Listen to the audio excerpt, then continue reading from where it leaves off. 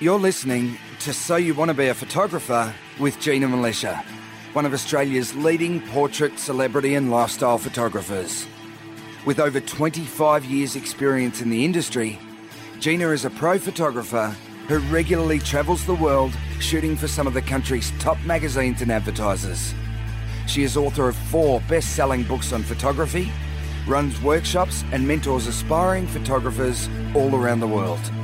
In conversation with journalist, interviewer and budding amateur photographer Valerie Khoo, Gina reveals what it takes to build a successful photography business, provides a sneak peek into life behind the lens, and talks about her tips and techniques to get the perfect shot.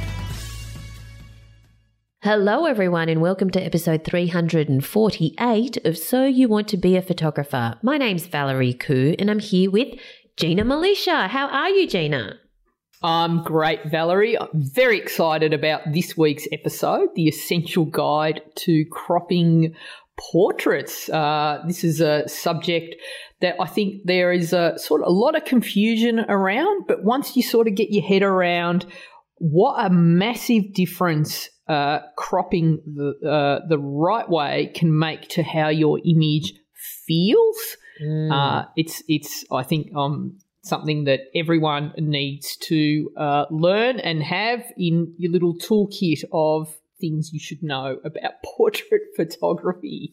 Why was that funny? Yeah. Why was that funny? I just entertain myself. If you saw the things I see out of the side of my eye, you would laugh too. You mean your dog, Gary? No. Okay, I'm a bit concerned, but yes, The Essential Guide to Cropping Portraits, keen to get stuck into it. But before we do that, we have a constructive critique for Derek Martin, who left a question in the Facebook group. And also, if you are not already a member of the Facebook group, just search for So You Want to Be a Photographer podcast community on Facebook and request to join. We'd love to have you in there. Lots of photographers, aspiring and established from all walks of life all around the world. Just request to join. It's great to see everyone from all over the place and all their fantastic styles of photography. So what has Derek asked? All right, so he wants a CC, which is a constructive critique on an image. So he's taken an image near Margaret River in Western Australia. Have you been to Margaret River, Val? I actually haven't. I've been to Western Australia and but I haven't gone as far south as Margaret River. Which is a massive it's rather large. Really huge. It's like the size of North America. Really. Well, it's a third of the size of North America. Yeah, but it's a big place. Yes. But you haven't been to Margaret River? I haven't been either. It's on my list. Yes, list. But he writes that he thinks the image has plenty of interest in the wave movement and the colour and the mood, but what he can't get his head around is the composition. And so he asked, does it work? And he mentions that he was attracted to the layering. So we've got water and clouds and a little bit of sky. And what would I change about this image? So, and if you want to have a look at the image, how was my description, Val, of the image? Do you want to, paint a word picture for us? That's what you're good at. If you want to have a look at the image, it is in the show notes. So, Gina, there are 2 images there. Have they both been posted by Derek? One. No, it's the first one. So, the one directly under the description is Derek's original image. Okay, so Derek's got an image of a seascape from Prevelly, I think there's the name, near Margaret River in Western Australia, and it's taken from the shore. So there's rocks, like that you find at beaches in the foreground, and the waves from the distance are crashing, and they're crashing in the distance. So there's various barrels in the distance, but also crashing on the rocks in the foreground. And in the foreground, there's the wash and the greenness of the sea. And as it goes more towards the horizon, the colour gets more it gets a bit darker, but it's still a great contrast because you can see waves crashing. And then in the distance from the horizon until a bit of the sky, it's really quite heavy cloud. And when the cloud stops, then there's clear sky, blue sky, basically a blue and a white sky. But the heavy cloud is kind of like a grey blanket between the horizon and where it ends. So, Gina, off you go. Great blanket. That was good, Val. Very good. Okay. That's description. You should be a writer. Derek, I really like what you've done here with the image, and basically the crop that you've provided in the Facebook group is maybe 16:9 at a guess. So it's a very panoramic image. Yeah, so it's long and narrow. And where I can see the sort of the waves crashing over the rocks, so it's quite a powerful image, and there is a lot going on. So you've got that sort of blanket of cloud, like a strip of cloud, and then you've got the crashing waves, and then the rocks. So whenever I'm thinking about how I'm going to compose or crop my image, I'm thinking about the viewer experience. And so what I'm kind of looking at in this image is how it makes me feel. And the panoramic, like the long and narrow look, that it does work. But when I look at this image, Derek, there is nowhere to rest my eyes. So it's chaos all the way through. So I just think that something like this, and what I've had to play around with, and I've got a low res image, but just to show you, so in the show notes directly underneath Derek's image is Derek's image again, but what I've done is I've extended the top of the frame, and I've added more sky to the top of the image. And using the rule of thirds. So I've got basically sky takes up the top 2/3 of the frame, and then there's water. Just as an attempt to, well, how would I shoot this image? And I needed some space and a sense of calm in the image so that I had a space to rest my eyes. So when I look at the image now, there's that calm at the top, and then you've got the blanket of clouds, and then we've got all the chaos underneath, which is the crashing waves. So there are a lot of ways we can do this, and this is exactly why we're having this conversation today in the podcast about cropping images and specifically cropping portraits. But it's like, again, you want to think about, Derek, the viewer experience. And so there was a couple of other ways, like when you were on the shore, I think when you were shooting this, having the camera at a lower angle, and I think I would love to see where the waves come onto the sand, and maybe more sand, and that could have been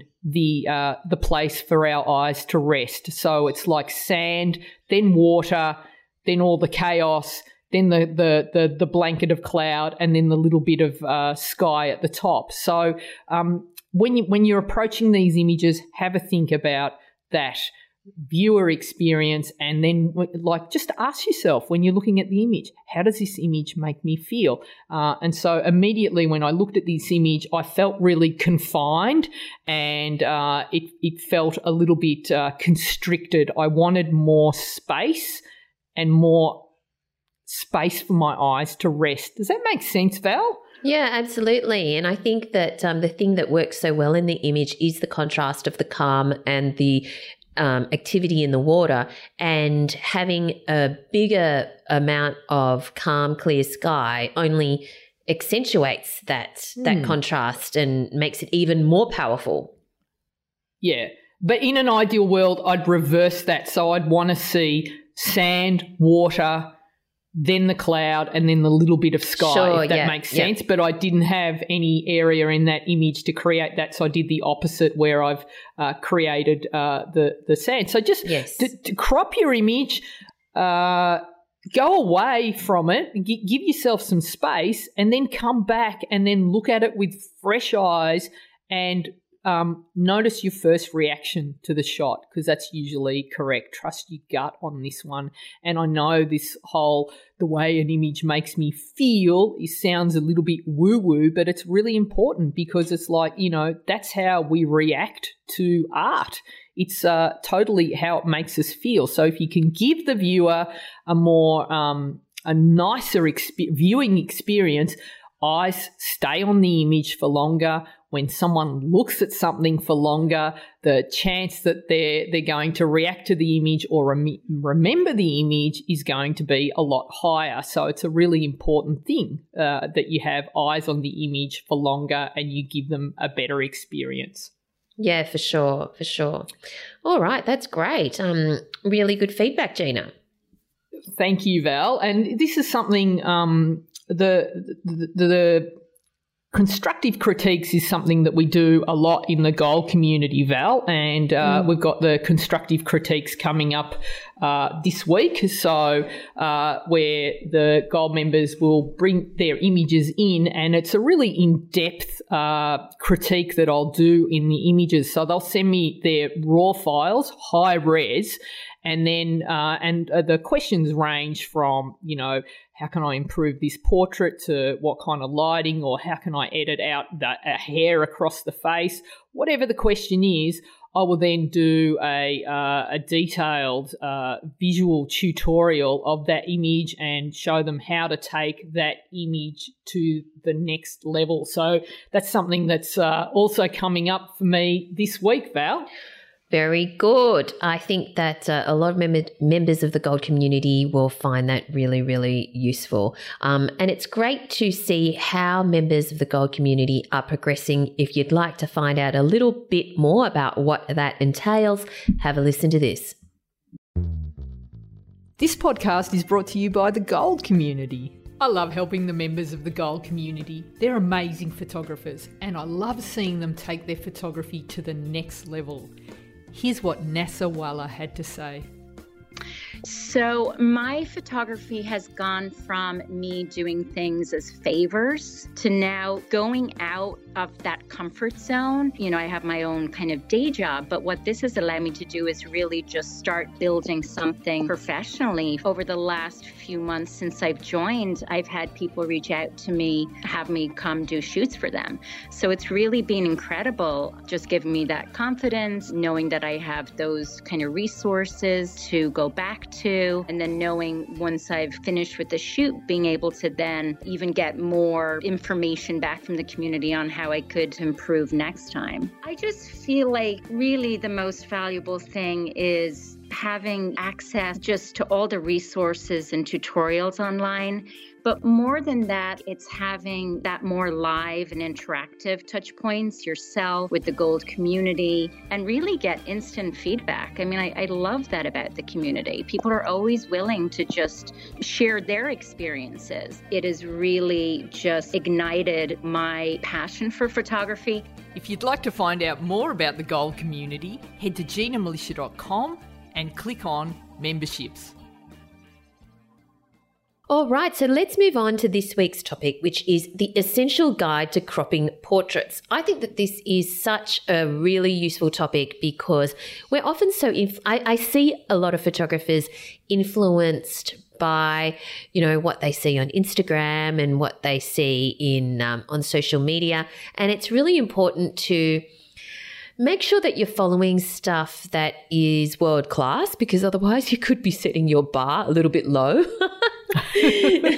And some of the stuff that it is suitable is cropped for social media may not be suitable in some cases for magazines or publications or advertising work or, for family portraits. And what you do see on a lot of social media is sometimes some really tight crops, which is fine, and it's totally fine to have tight crops, but you need to always think about the purpose of the photo. Not just what looks cool to you. If you are taking the photo for a client or for, a particular, purpose, you really need to think about, well, what do I need to do with the cropping to achieve that particular purpose. And you may crop it differently for different purposes, obviously. So there's a lot to be said about cropping. Where do we start, Gina? Yeah, well, we talked about this when I was doing the photo critique of Derek's image of the water. And it's like I talked about how the image makes me feel and what sort of visual experience are you giving the viewer. And it's kind of for a lot of photographers, particularly when they're starting out or the ones that are studying at the School of Instagram, you might be missing out on these crucial tips, and your images could have way more impact and be like way more appealing by just being aware of a few rules.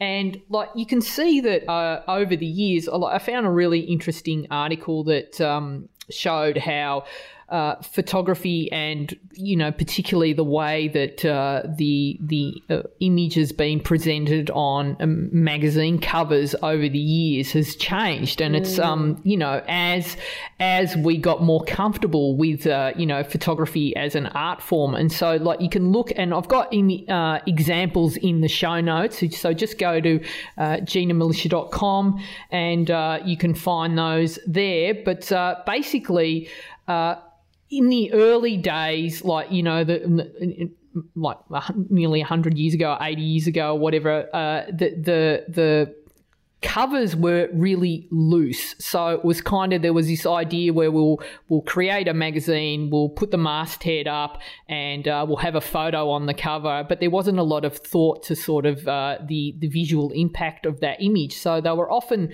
kind of loose.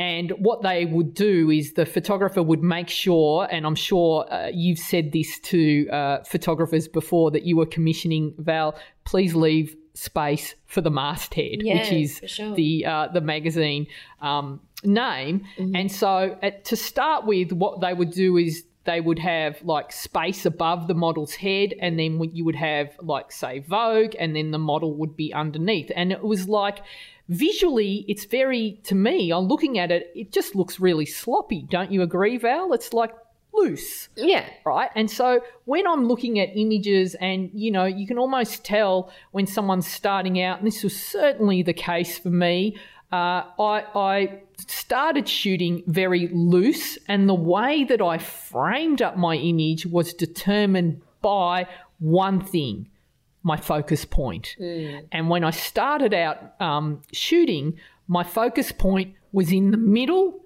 and I hadn't worked out how to move it yet. And so basically, if I wanted my eyes to be sharp, then I would position my model so that the eyes were in the middle of the frame, and that's where I would keep my model. And that's as much composition work as I did. But as I started studying the visual impact of these images and what a huge difference framing and how you crop the image makes, then I started to learn, you know, force myself to really think about the way that I compose in camera, and then also when I'm working in post-production, how to crop. So back to these Vogue images, as they got into it more, what they would do is they started to get a little bit tighter and have a little bit more thought into how the image was laid out, until you get to like sort of modern day covers where you see that the eyes of the model are always in the top third of the frame, and often the masthead is kind of like disappears behind the model. So obviously, you know, graphic design got better, and excuse me, you could see that, you know, you can move the cover head around and move the model around, and it looks a lot better. But visually, Val, you can see the difference where you've got the modern day covers.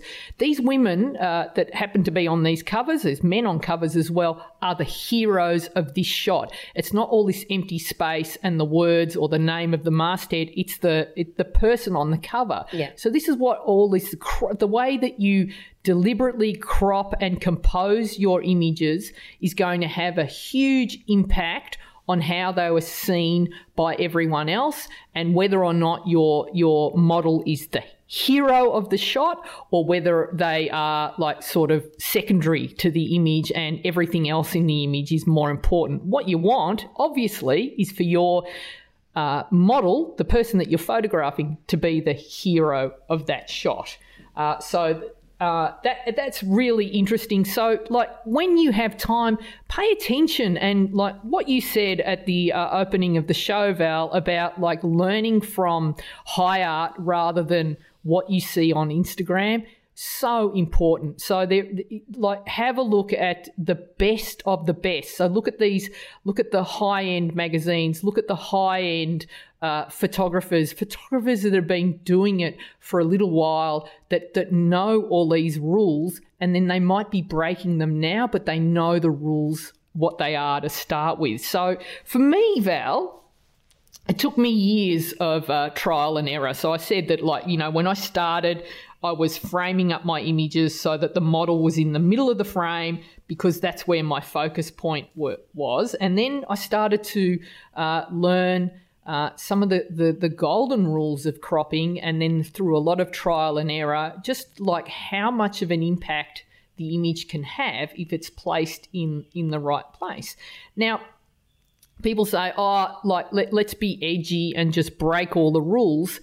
And yes, you can and go your own way, but there's like, you notice like through art history, you see artists like Picasso and Van Gogh. Now, if we look at their style, Picasso in particular, you look at his later work, and people think, well, what rules was he following? He just did it his own way. But they broke every rule that there was. But when they started, if you look at Picasso's early work, Van Gogh's early work, they did all the studies, you know, still life, landscape, and portrait studies, and they learned all the essential rules of how to, you know, position things in the frame so that they looked good. And then as they developed their style, they went their own way and, you know, they went ahead and broke those rules. So I think it's great that people develop a style and want to do things their own way, but I think it's really important that you learn those rules first. So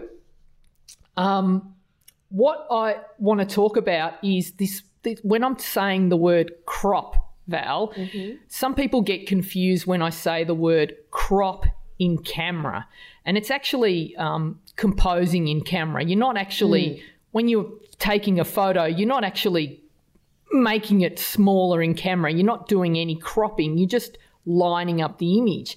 And so the best time to crop your image is actually when you're shooting, so that you're not wasting pixels. And I've got a really good example of there are a lot of photographers that what they do is to save time or because they're lazy or they just don't know any better yet, is what they'll do is, like, let's say, Val, you commission me to do a series of portraits of someone and you ask for full length, 3/4 and headshot, right? Mm-hmm. And I'm thinking, yeah, great. All right, I can knock this off in 5 minutes. Why would I? Because to do full length, 3/4 and a headshot, I need to do a lot of shots, right?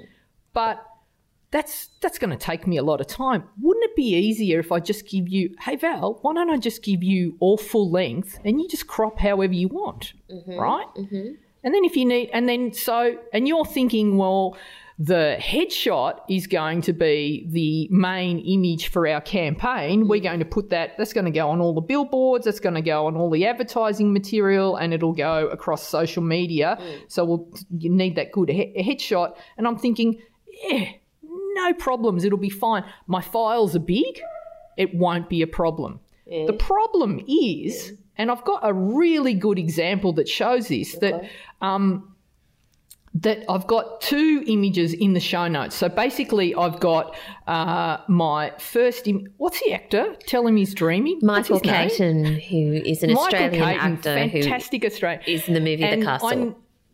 I know that a lot of people from around the world that listen to this podcast also have some sort of affection with Australia, or like, you know, there's something in their backstory that they visited Australia or they know Australians or for some reason.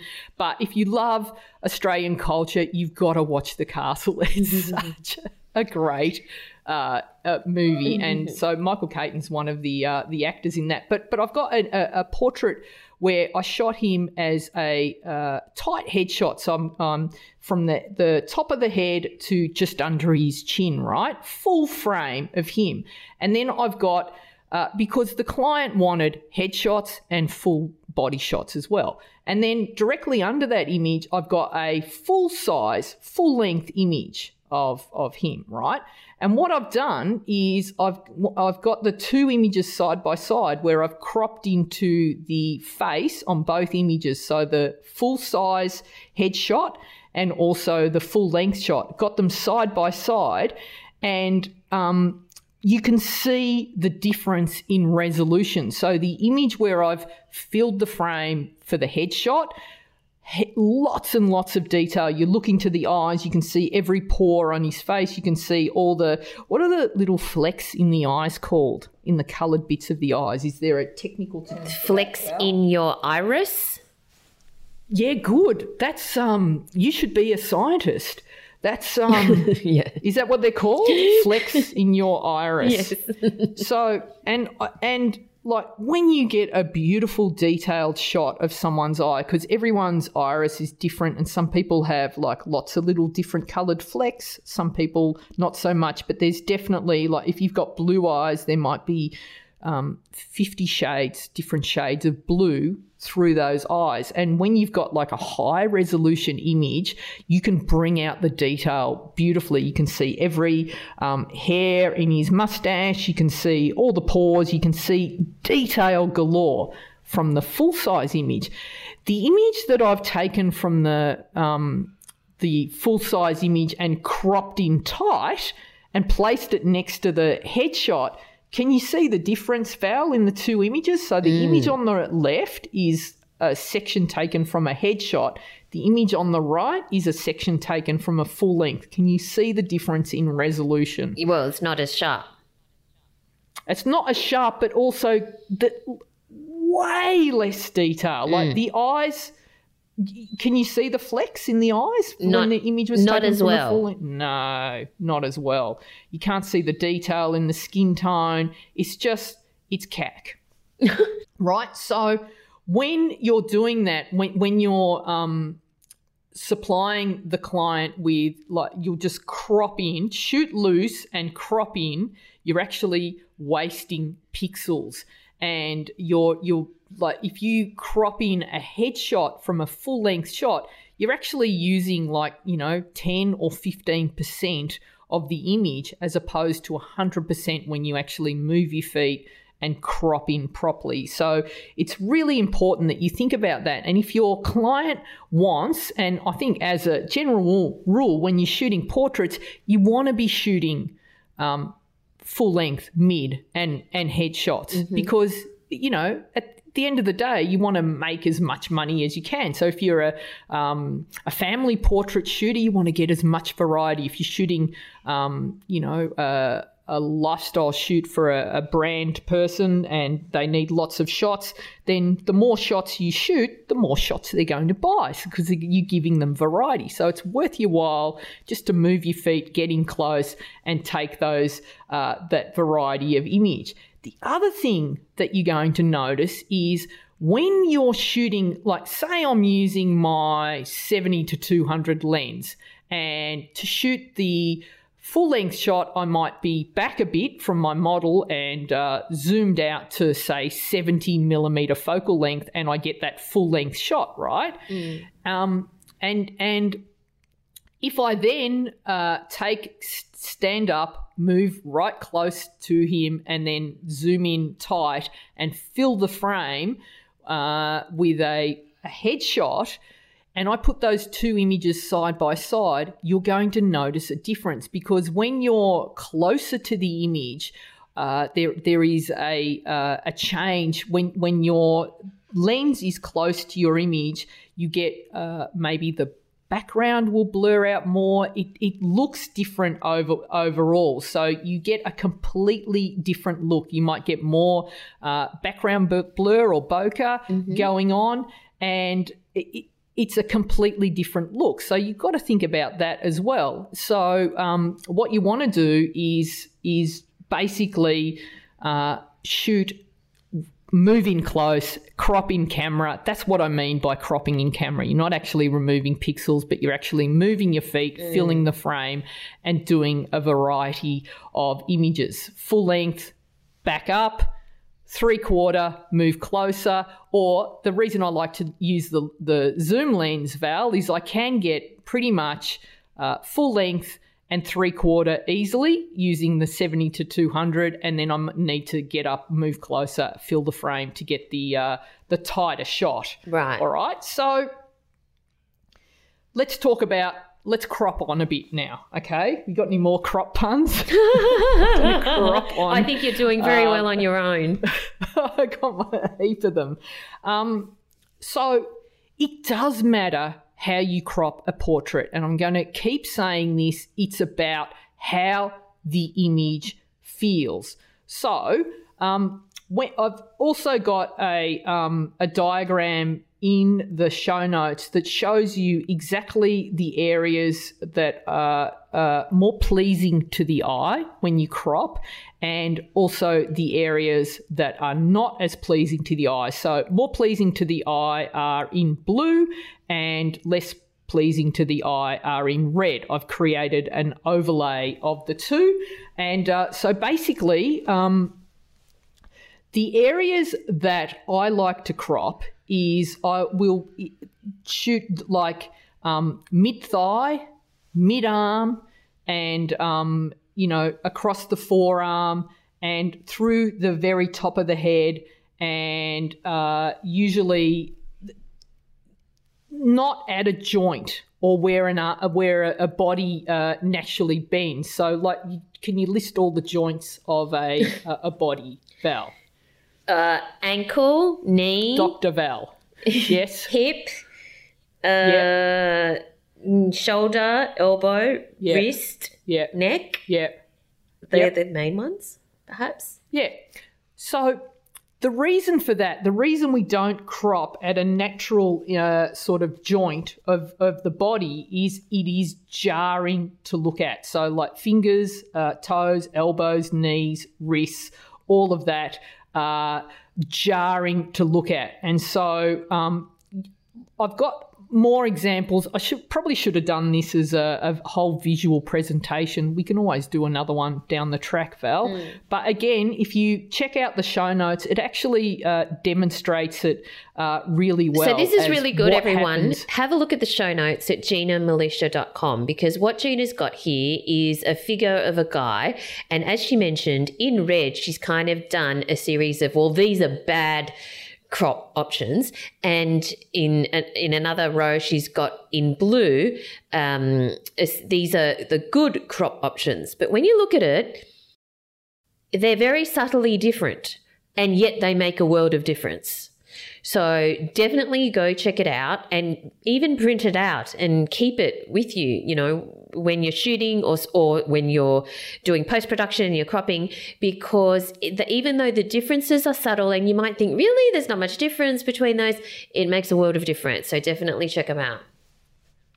It makes a huge difference. And again, it's not about the technical aspect of the photo, so your photo can still be correctly exposed. Skin tone looks great, but people are going to look at it, and maybe if they don't even understand the rules of composition or anything, they're just going to go, there's something about this image. Right. And it's not until you compare what something that's visually pleasing looks like that you start to see the difference. So I've got 3 images where I deliberately cropped through the knees, and you can see the difference. So what I did in the image on the left, Val, is I cropped through the wrist, and I also cropped through just where what's the bit called? The hips, where the top of the leg joins the torso. That's right. It's the hips, isn't it?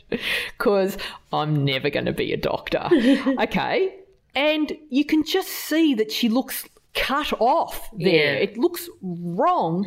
But where I've cropped and I've just just above the knee, sort of not quite mid-thigh, but just above the knee. But not at the knee.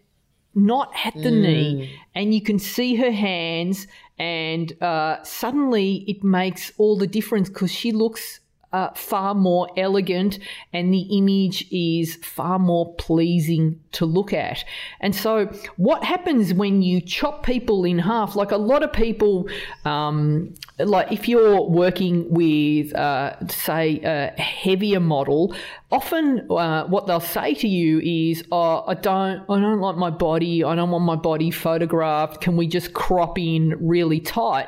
What they don't understand is it's like when you're cropping, and they'll crop, say, at the waist, and then just shoot from the waist up. What that does is it actually makes them look a lot blockier than if you were to photograph them full length, say against like on a white cyc where there's just all white around them. And if there is sort of nothing visually to compare to, they'll look great. They'll look elegant, and all the joints are there. You're not breaking them up and making it feel tight and confined. Does that make sense? I know I'm sort of doing a lot of how I feel, how it looks, but it's kind of the best way to describe it. So what I'm going for when I'm thinking about how I'm going to crop this image, and a lot of it has come intuitively just from years of trial and error, is what I'm always trying to do is I want to elongate and flatter the body. So there are ways that you can crop that don't flatter the body, and there are ways that you can crop that do flatter the body. So if you crop into the arms or the legs, you're going to end up looking a lot squarer and boxy and blocky. But you include the fingers, include the hands, and cropping sort of mid-thigh is going to give you that elongated and lovely look. All right. So now, because people can crop in camera, what they'll do is maybe, and because you mentioned it, Val, you said this whole Instagram trend, and basically what it is, the tight crop is all about getting that image into the square. And so into a vertical image or a horizontal image into a square frame, and suddenly you're going to have to crop. And so it started this trend of the very tight crop. But often it can look really jarring. And so I've got another example where I've deliberately cropped in tight. So I'm like, I've got a full length shot of a guy, and I've cropped right into the top of his head and right at the bottom of his feet, right up against his body on both sides. And how does that image feel to you, Val, when you look at that the black box around the figure? A bit boxed in. It feels tight. So how do you feel when you look at that image? You feel constricted, right? Yeah. Okay, so, and then underneath, I've recropped the image and I've given him space to breathe. So I've given him space above the head, space around the feet and around the arms. How does that feel now? Yeah, a lot better. It feels like you've got breathing space. Breathing space, and it can also feel luxurious. So, like, don't be too tight when you're cropping your images. Don't feel like, it needs to all be about the image. I don't want to have any wasted space. That wasted space is really important. You need space to rest your eyes when you're looking at an image, and you need to give the image room to breathe. All right. So these are just things that like I want you to start thinking about. Go back and have a look at your images, and you're going to start noticing all those little things. It's like, oh, I actually accidentally cropped at the elbow, or I cropped at the knee, or I've cropped at the waist. And yeah, it does look boxy, or they do feel really tight. And the more you look at these, then you'll start to look at other images and you'll notice what a huge difference how you crop an image makes to that image.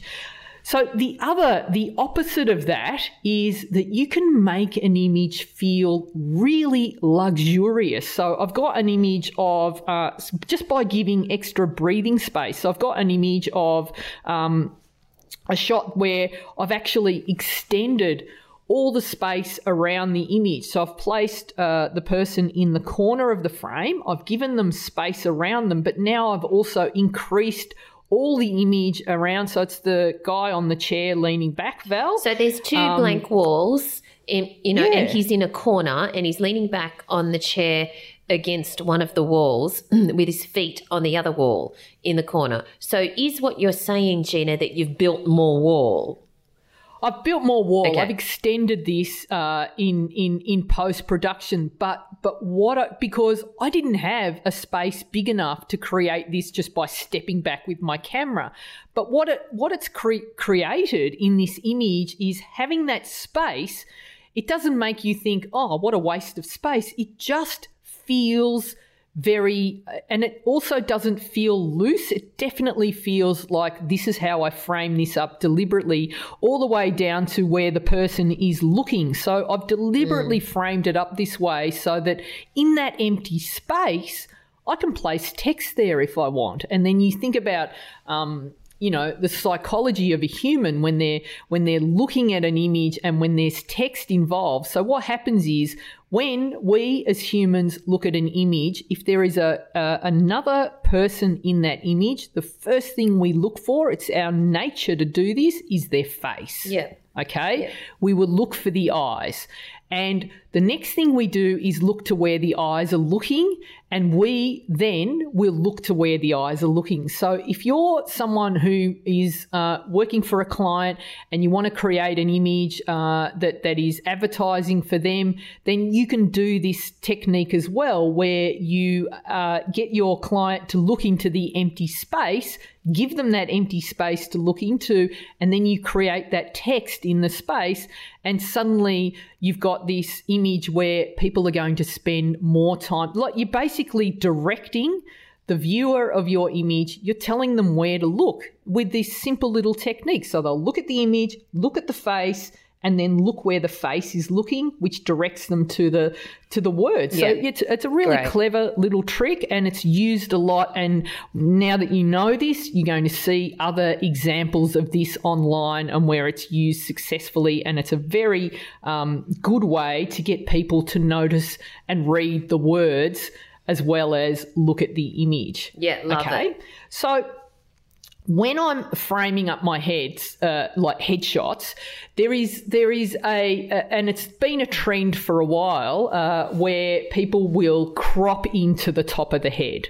It's fine, okay? And basically it's following that trend that we talked about earlier with the magazines, where visually an image is going to look a lot stronger when you've got the eyes in the top third of the frame. So you want to aim for that when you're framing up the shot. Now, the best way to do that is, like we go back to what we were talking about last week, getting off auto. The biggest game changer, if you're new to photography, is to learn how to move your focus points, because if you're relying on that center weighted focus point, you're never going to be able to get the eyes sharp and in the center of the frame, or you're going to be doing that compose and recompose technique, which for portrait photography, it doesn't work. It kills the flow. And, if you're serious about your portrait photography and you want to create great images, and you want to be able to connect with your models and take your work to the next level, you're not going to get there doing compose and recompose, because what it does is, can you imagine, Val, if I shot you using compose and recompose when I was shooting you? So basically I hold my finger on, you learnt that technique, didn't you, to start with? Yeah, that's right. Have to press the shutter, focus on your eye, and then hold the shutter down and then recompose my image. So like, let's just do that shoot. Okay, so Val, look at me. Yeah, just tilt your head. All right, I'm just gonna pose it on you. Can get it on your eye. Got it. Okay. Sorry, just looking at me. Okay. Think of Rexy. We've got the love back in the eye. I'm just moving the camera away. I'm now recompose. Wait, your eyes have gone cold again. I'm just going to go back and recompose again. Think of Rexy. I love how you reenact these things that don't happen. Yeah, and then moving the camera away. Can you see how that's just really fractured as a way to shoot? Yes. It doesn't work. No. It doesn't work. It's great if you're maybe photographing, you're documenting an event, or you're shooting sport, or I'm sure there's people that will tell me that there's lots of ways it works. For a portrait photographer, I don't think it works, because I think it's really messed up and you lose that beautiful flow. Whereas if you just had that focus point moved, I've got my camera on the tripod and I can just go, okay, Val, look at me. Think of Rexy. Let's get that, warmth in the eyes. Okay, tilt the head, moved, and I just can keep on talking and the camera doesn't even come into it. I'm not worrying about what my camera is doing because I know I've got that focus point over the eyes. So I'm framing, because it's now about your photo shoot now. So I'm framing you up, Val, so that your eyes are in the top third of the frame. Okay. Now, do I just take advantage? Do I just shoot you now because it's like, all right, well, everyone else crops into the forehead now. Yeah. Right? So if I'm going to do a good corporate headshot, I need to make my headshot look like everyone else's, or do I give space? So what I say to this is when you're shooting headshots, you want to give your client options and give yourself options. So what I would say is when you're shooting this, I would leave a little bit of space above the head always. Yep. And just leave a lot more space under the chin. So you can see the difference. I've got two images there where I've framed it up and I've got the eyes in the top third of the frame. And basically I can come in and then crop that in post if I want to make this image visually a lot stronger, more about the face. I can crop into the forehead, but I wouldn't do it in camera for these images, because once you've cropped in that tight on a headshot, you can't go back. And it's not like you're building a white wall. You can't, extend someone's forehead in Photoshop afterwards successfully. Add the hair and the hat. So, yes, we talked about earlier about not losing pixels. So there's a big difference between shooting a full-length shot and cropping to a headshot. It's not the same as shooting a headshot where I'm just going to allow a little bit of space above the head, or just cropping all the way in. So what you want to do is make sure that you give the client options. And I learnt this the hard way, because it was like I was really digging that cropping tight sort of look. And I would do that for my clients, but I wouldn't bother to zoom out a little bit more so they had the top of the head. And when they're like, yeah, we want to run this as a cover, but it looks really weird because you've cut into her head. Have you got any without that crop? And I'm like, no, because I just shot like that because I know everything. I'm 25, So you want to think about how you're cropping and give yourself options, and also options for the future. And so what I would recommend when you're shooting headshots is I actually shoot all my headshots now in horizontal format. I've ditched vertical altogether, Val. Yep.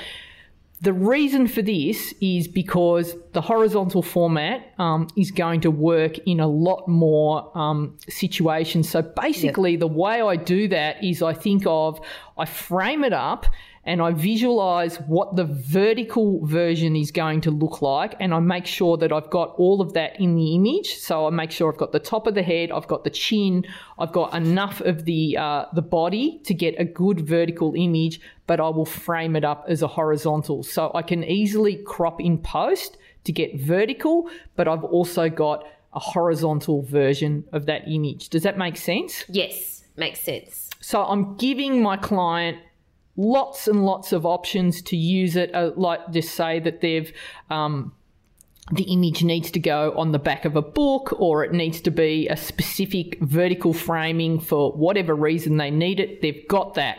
But they've also got the horizontal framing for all the different web uses that are out there as well. So you're covering all your bases.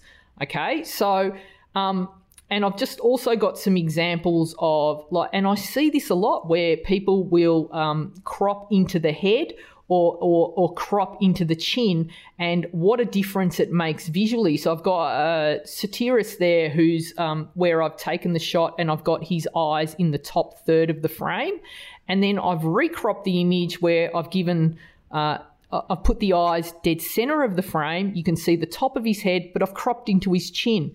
Can you see how jarring that looks? Yeah. The two images, so where you've cropped into the chin, it's jarring. Yeah, it's like, for sure. You know, socks and sandals, jarring.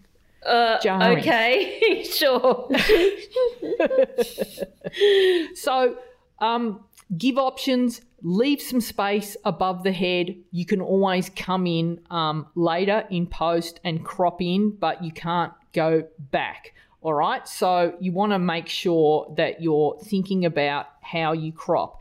And the other thing that you want to think about is that you are cropping with confidence. So if you are going to make a decisive crop into the head, into the top of the head, then do it with confidence. Like, so you see that some people might crop into just the very tippy top of the head, and it looks like a mistake. Yeah. And so that's the idea. If you're going to do this, and I've got like 3 examples where I've cropped just into the elbow and just into the top of the head, and basically it just looks like I was lazy and I wasn't paying attention, and I've just skimmed that.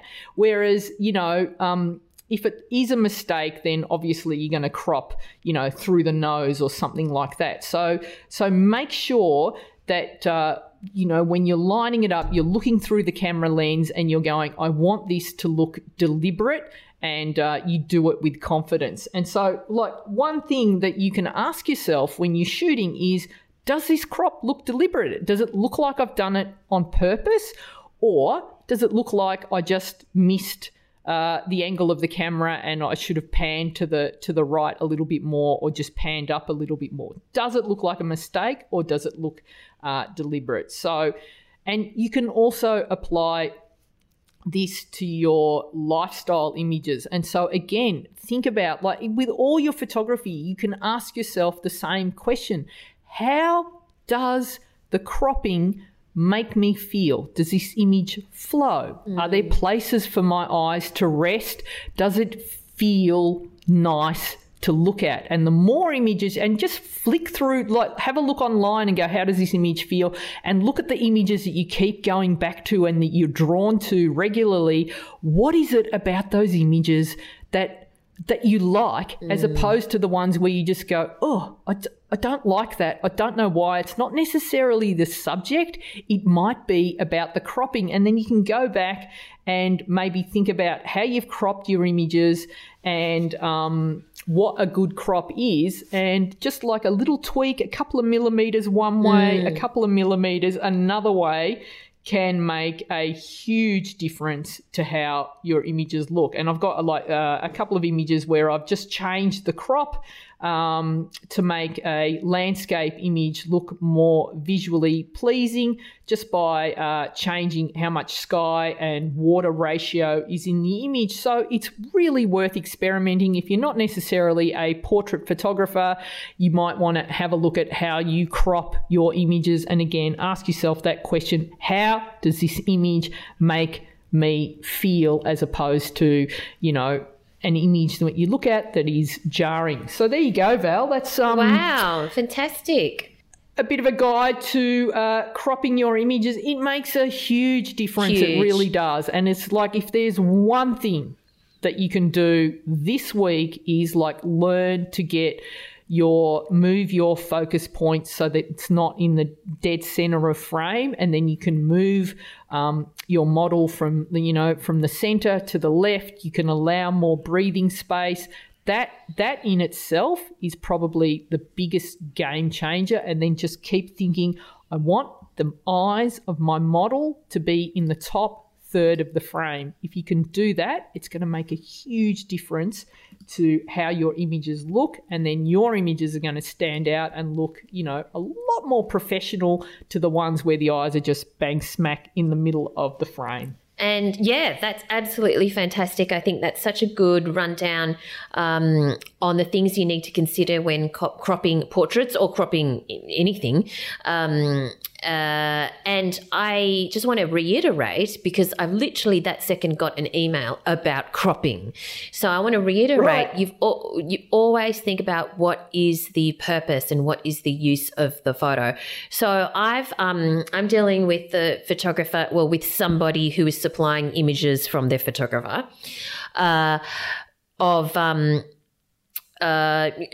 image. And I said, okay, well, because if I'm going to consider it for the cover of this section of the magazine, I need it to look good in portrait format because it's a magazine page, right? Now, yeah. the image itself doesn't have to be portrait if I can crop it to, an Yes. appropriate portrait crop. But they've sent me a whole ton of images, and I've said, look, I really want to feature this on the cover. So not only will they get a story, they'll get the cover of that section, right, if there's an appropriate image. And none of the and I've explained to them what needs to happen, and none of the images, even the horizontal ones that are nice and are going to be good enough, there isn't enough on the top, and I can't build it.